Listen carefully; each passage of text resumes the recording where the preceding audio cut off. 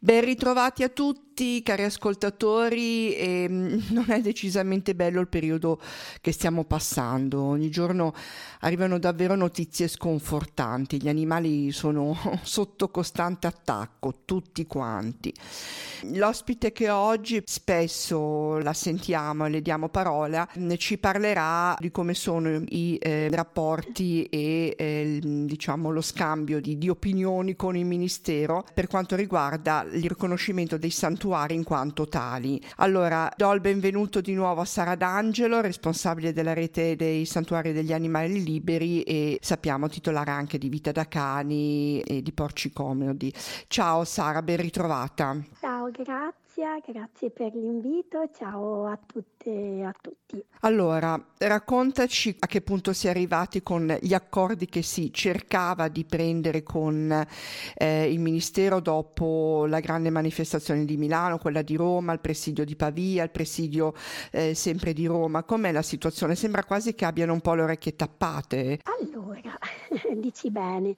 Dunque, diciamo che il contesto, il momento storico è molto particolare, nel senso che sembra che stia accadendo di tutto proprio in questi ultimi mesi, come se prima tutto fosse un po' più sospeso e rallentato. In effetti la nostra sensazione è un po' questa e come hai detto bene, sembra che gli animali, noi lo diciamo sempre, siano sotto attacco in questo momento molto di più che il solito.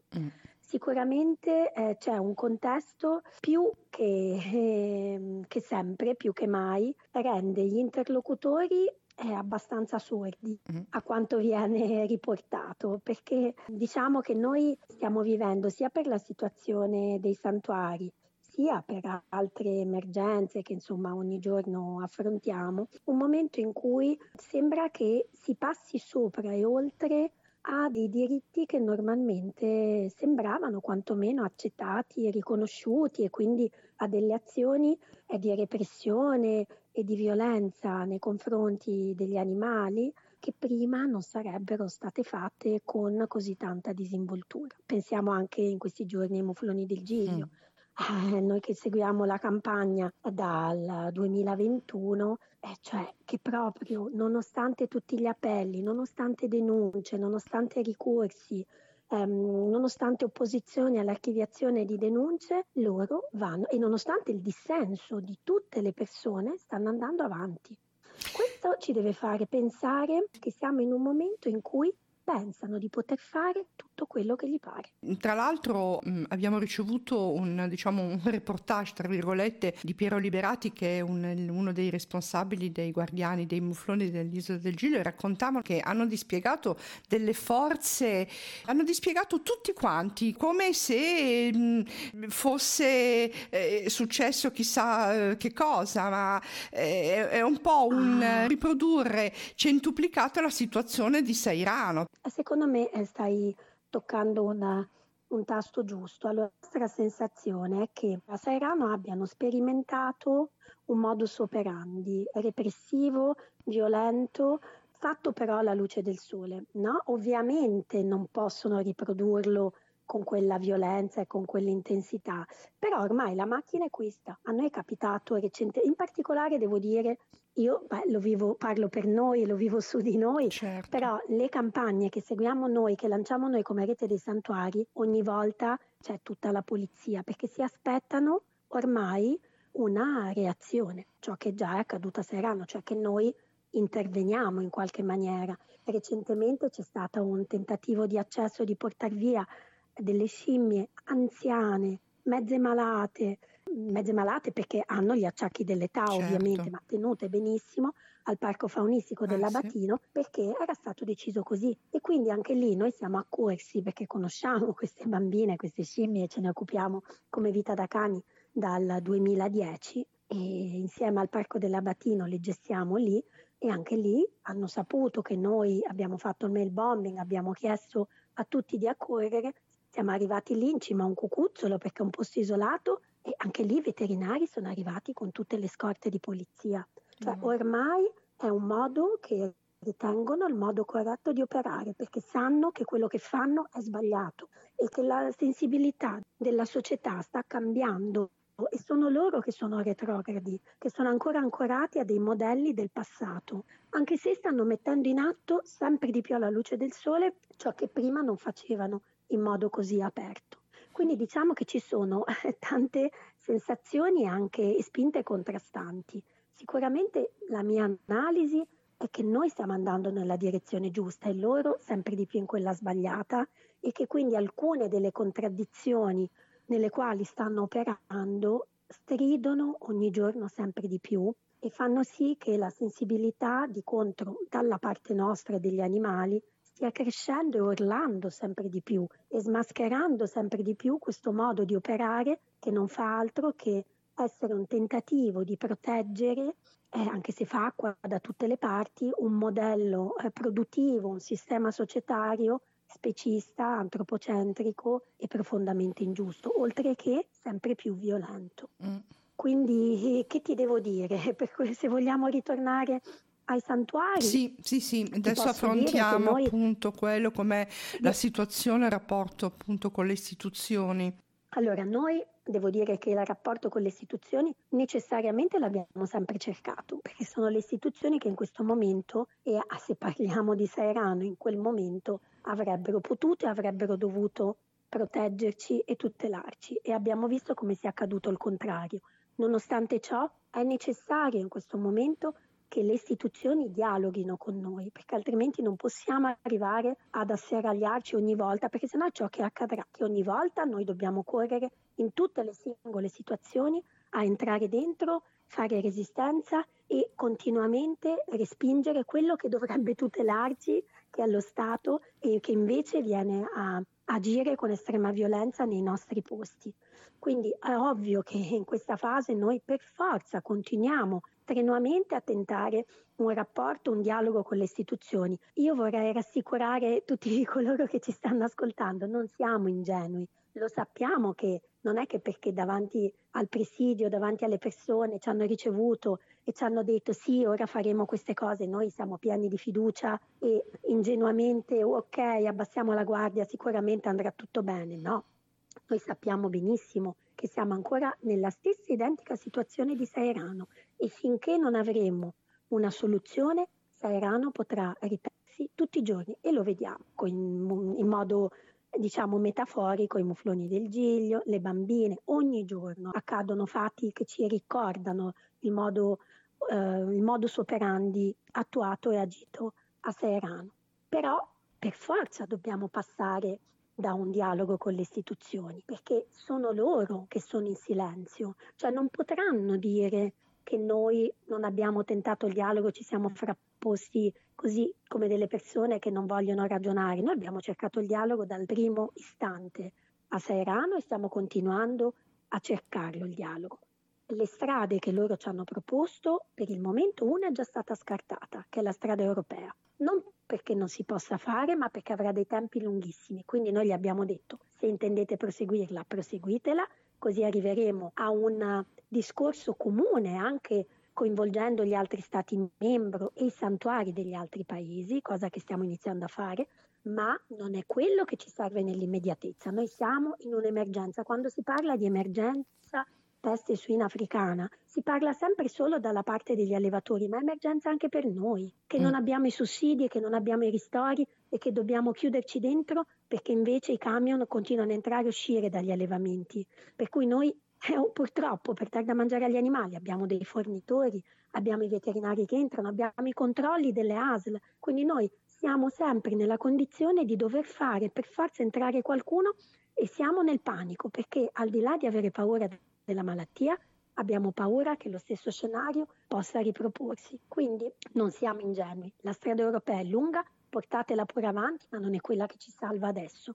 Noi siamo in emergenza perché domani, in particolare in Lombardia, può accadere di nuovo, perché la peste in Lombardia comunque c'è in questo momento e quindi stiamo tentando di fare applicare ai nostri casi alcune deroghe e diciamo che il passaggio ulteriore che è accaduto in questi giorni è che proprio abbiamo richiesto un nuovo incontro perché non vogliamo andare sì ci vuole tempo ad approfondire le deroghe, no, vogliamo sapere che ragionamenti state facendo e abbiamo chiesto un incontro attorno, diciamo prima di Natale. Cercheremo di avere un confronto non solo telefonico ma o dal vivo o in una riunione per confrontarci con tutti i soggetti, quindi non solo con un ufficio del Ministero, ma con tutti quanti, perché tutti insieme, c'è sia la parte politica che la parte tecnica. La cosa positiva è che è stato chiesto un approfondimento sulle deroghe. Ovviamente comprendiamo che ci possano volere dei passaggi, però abbiamo detto che non siamo disponibili ad andare a oltranza. Quindi li aspettiamo in questo confronto e vi sapremo dire se questo confronto avrà delle prospettive concrete. Dopodiché, ovviamente, se non avrà queste prospettive concrete, dovremo sicuramente cambiare le carte in tavola e nuovamente agire nel modo di protesta, ecco, non solo di dialogo, ma proprio di protesta, e cercheremo di trovare delle strade a cui stiamo pensando differenti che possono essere ancora più incisive. La mia riflessione comunque è che nonostante sia molto sconfortante continuare a lavorare in questo contesto, io penso che siamo sulla strada giusta. Io non è che voglio sembrare, come spesso è, un inguaribile ottimista, ma secondo me dobbiamo anche guardare dall'altro punto di vista, da più punti di vista, ciò che sta accadendo. E ciò che sta accadendo, anche dalle loro risposte violente e continue, ci fa capire che siamo sulla direzione giusta, che stiamo cercando di fare breccia in un punto che per loro ha i nervi scoperti, e per questo che è così faticoso, ma è fondamentale andare avanti lo stesso, perché questo è il momento storico in cui arriviamo al cambiamento.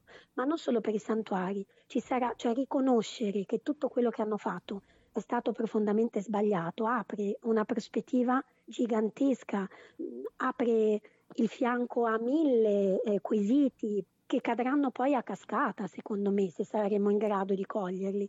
E quindi io, nonostante la fatica, i dispiaceri e l'angoscia di quest'ultimo periodo, penso che stiamo andando verso un cambiamento importante. È bello pensarlo, ed è la molla che ci fa continuare, perché sembra che loro abbiano proprio voglia invece di esasperare gli animi, le persone, proprio per far mollare.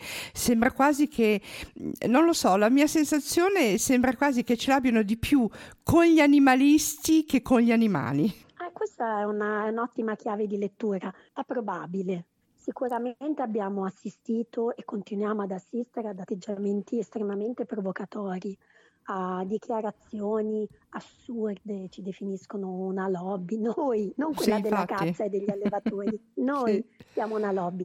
Cioè, però anche questo, se lo approfondiamo e se al di là di una cioè che è ridicolo, no? Però ci fa riflettere su come probabilmente veniamo percepiti. E secondo me, io parlo per noi attivisti e attiviste dei santuari, adesso siamo percepiti in un modo completamente differente rispetto a prima. E questo per me è una grandissima forza. Sicuramente siamo in un tempo difficile, perché non ci daranno un sì così come si dà ai matti, no? Sì.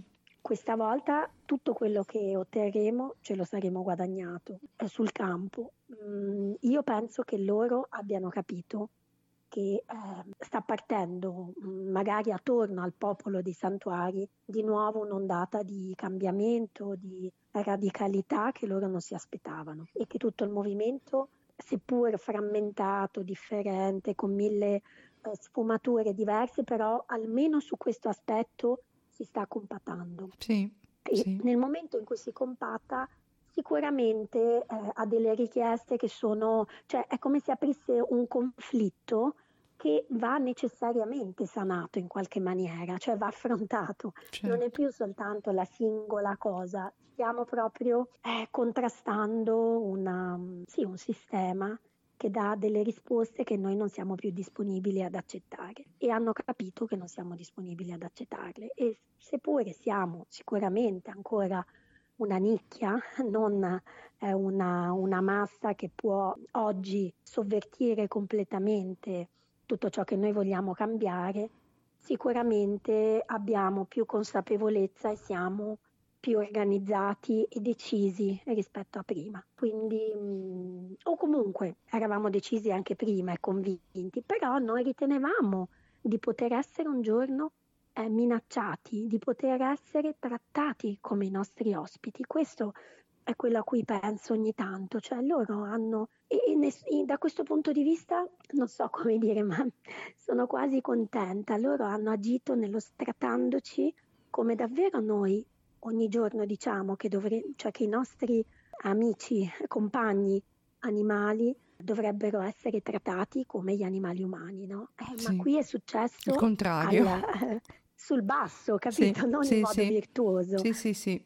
Però questo è stato per noi, e probabilmente anche per noi, uno schiaffo così tremendo che ci ha per forza dato una spinta molto più radicale nell'agire. Cioè, lo siamo sempre stati, però avevamo comunque magari anche un linguaggio più tranquillo, eravamo più accomodanti per tante cose, perché noi abbiamo sempre gestito come santuari la parte bella, cioè il Sì, riscatto di individui che potevamo frequentare e condividere con loro una parte di vita in libertà, in un confronto continuo, basato sulla gentilezza, la speranza, quindi tutti dei sentimenti positivi sì. che in qualche modo riconciliavano con questo mondo tremendo. Con Sairano c'è un prima e un dopo, siamo Sì, stati buttati giù nel fango insieme e nel sangue insieme agli animali, sì. ai nostri compagni e siamo uguali adesso, quindi è vitale che ci riconoscano perché la prossima volta non può andare come Sairano. Primo perché ci devono dare delle deroghe, ma secondo perché sappiamo che né noi né voi lo permetterete, ma Mm, lo sanno anche loro. Per mm. questo credo che al di là che stiano tergiversando, non sappiano bene come fare, ma si arriverà al punto, si arriverà per forza al punto. Quello che dicevi tu mi ha fatto proprio riflettere mentre parlavi. È come se ci fosse stato per tantissimo tempo una brace sotto che lavorava. C'è stata questa Sì, miccia che è scoppiata a Sairano, adesso sono venuti fuori i veri volti delle persone. E forse davvero ci voleva sì, questa cosa, pur brutta, però ci voleva per smuovere, per finalmente arrivare a qualcosa di concreto. Purtroppo sappiamo che sì, sì. per evolvere, per una nuova, diciamo, una nuova vita, ci vuole, tra virgolette, la distruzione prima. È brutto dirlo, però non si può Sì, ricostruire se sicuramente. prima non si butta via il vecchio e non si, tra virgolette, distrugge. Ecco, forse questa sì, è arrivato il momento giusto. È Purtroppo ci arrivato. voleva. Sì, sì, Sì, sì, dopo sì. quello che è accaduto, ma anche perché tanto purtroppo ormai è accaduto, anche se ci siamo opposti in tutte le maniere.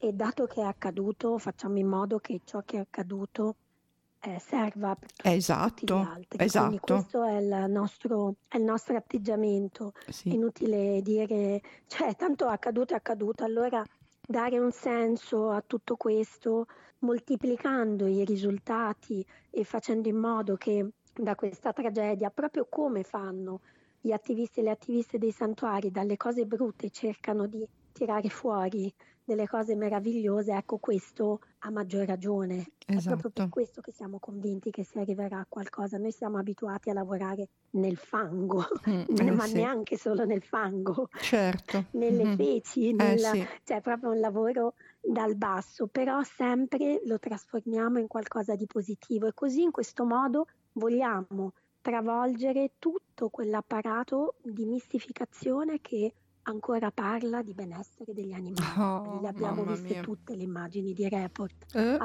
Lo sapevamo anche senza doverle guardare, ma sì. quello è uno schiaffo che urla, perché loro ci parlano di gestione eccellente dei focolai della peste. Questa è Mamma una mia. cosa inaccettabile, noi dobbiamo rimandare tutto al mittente, una dopo l'altra, le cose che dicono ogni giorno. Noi sappiamo che sono 90 su 100 delle grandissime bugie, perché tutto questo apparato non potrebbe stare in piedi se non sulla menzogna, perché se gli togliamo tutta questa patina che nasconde la violenza reale che c'è e che è indissolubilmente legata a questo sistema di dominio che noi esercitiamo sugli altri animali, non potrebbe per grande parte stare in piedi.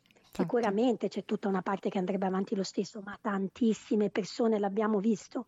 Sai quanti vengono? La cosa più commovente che ti fermano ai festival, quando magari hai una conferenza, piuttosto che ci scrivono, ci chiamano tutti i giorni e dicono: io sì, ho sempre saputo, mi occupavo di cani, di gatti, io sono vegana da quel giorno. Ecco, allora questo ci deve dare veramente la speranza, anche se siamo in un momento buio. Sono scese in piazza persone che non la pensavano inizialmente come noi, che sicuramente erano amichevoli con gli altri animali, ma non erano nel loro percorso in un punto più consapevole di rispetto nei confronti di tutti gli altri animali. Ebbene, è per quello che eravamo in più di 10.000 persone a Milano e poi a Roma in oltre 7.000, perché abbiamo toccato presumibilmente delle corde basate sui legami, sull'empatia, sul rapporto, sull'amicizia, che hanno veramente aperto una breccia e hanno accelerato un cambiamento che probabilmente in tante di queste persone ci avrebbe messo tanto. Invece, vedendo sia gli animali che noi insieme agli animali, il fatto che sia gli animali che gli amici degli animali, i compagni umani che si occupavano di questi animali, tutti hanno pensato veramente come se fossero i loro cani di casa. Sì. E questa è stata la molla. Altrimenti, quante volte vediamo, ci sono immagini molto più crude delle investigazioni, ma quelle non a tutti fanno, perché non le vogliono vedere. No, infatti non le Invece, guardano, sì, è vero. questo fatto ha portato a un cambiamento accelerato tantissime persone che sono insieme a noi. Io continuo veramente, la cosa assurda è che non solo gli attivisti e le attiviste, gente comune, ma vengono con i figli a darci i bigliettini, i regali, i pupazzetti, i pensieri, scrivono poesie. È una cosa veramente, è un'onda gigantesca che ormai è partita e proprio molto emotiva, molto sull'empatia anche e soprattutto, oltre che per gli animali, nei nostri confronti. Allora io penso che sia comunque anche questa una risorsa importantissima che dobbiamo essere in grado, in senso buono, di utilizzare e canalizzare, perché per fare il cambiamento non possiamo essere in 500, dobbiamo avere sempre più persone, quindi non solo attivisti e attiviste, ma la gente comune. Se vogliamo che la società cambi, dobbiamo coinvolgere la società e quindi coinvolgere tante altre realtà, per cui parliamo di intersezionalità. Insomma, bisogna sicuramente fare tantissimo lavoro, ma io credo che si sia sviluppata una sinergia e un'energia positiva da questa cosa drammatica che era da tantissimo tempo che non sentivamo. Beh, c'è anche il detto che dall'etame nasce il fiore. Ah sì, certo. Beh, noi guarda, questo lo diciamo sempre, che noi nei santuari siamo abituati a cambiare il fango in oro ma anche quel giorno è accaduto proprio questo. Noi abbiamo in qualche modo, rialzandoci, cercato di trasformare la rabbia in opportunità, l'offesa in progetto, l'umiliazione in strategia. Ecco, questo è quello che noi sappiamo fare ed è questo il messaggio che vogliamo dare. Ci siamo rialzati e stiamo andando in modo positivo verso il cambiamento e ce lo andiamo a prendere se non ce lo danno. Sì, perché non è importante quante volte si cada, l'importante è che ci si rialzi sempre e non si molli mai. L'importante è quello. Sara, se non vuoi aggiungere altro, ci salutiamo e ci diamo appuntamento ormai all'inizio dell'anno nuovo per gli aggiornamenti, perché qualche cosa... Gli aggiornamenti e le novità. Se ci saranno aggiornamenti prima di Natale, comunque io te li comunico, così se vorrai dare un rapido aggiornamento. Altrimenti dopo le feste sicuramente potremo risentirci molto volentieri e aggiornarvi su quali saranno stati i passi in avanti. E poi qualunque cosa sia successo, insomma, che cosa si prospetta di fare. Ecco, Quello che è chiaro è che qualunque cosa ci sarà da fare la dovremo fare tutti insieme. Certo, assolutamente. Ognuno deve fare la sua parte. Grazie mille Sara, un abbraccio, grazie. Sara D'Angelo. Grazie a voi, grazie. Ciao. Ciao.